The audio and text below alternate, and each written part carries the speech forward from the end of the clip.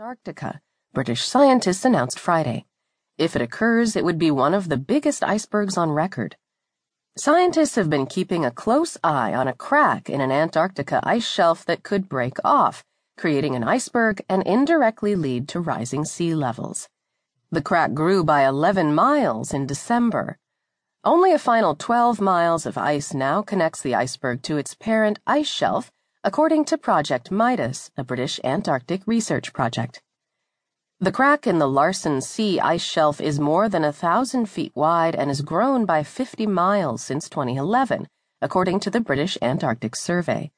Once the crack goes all the way across, the iceberg will break off.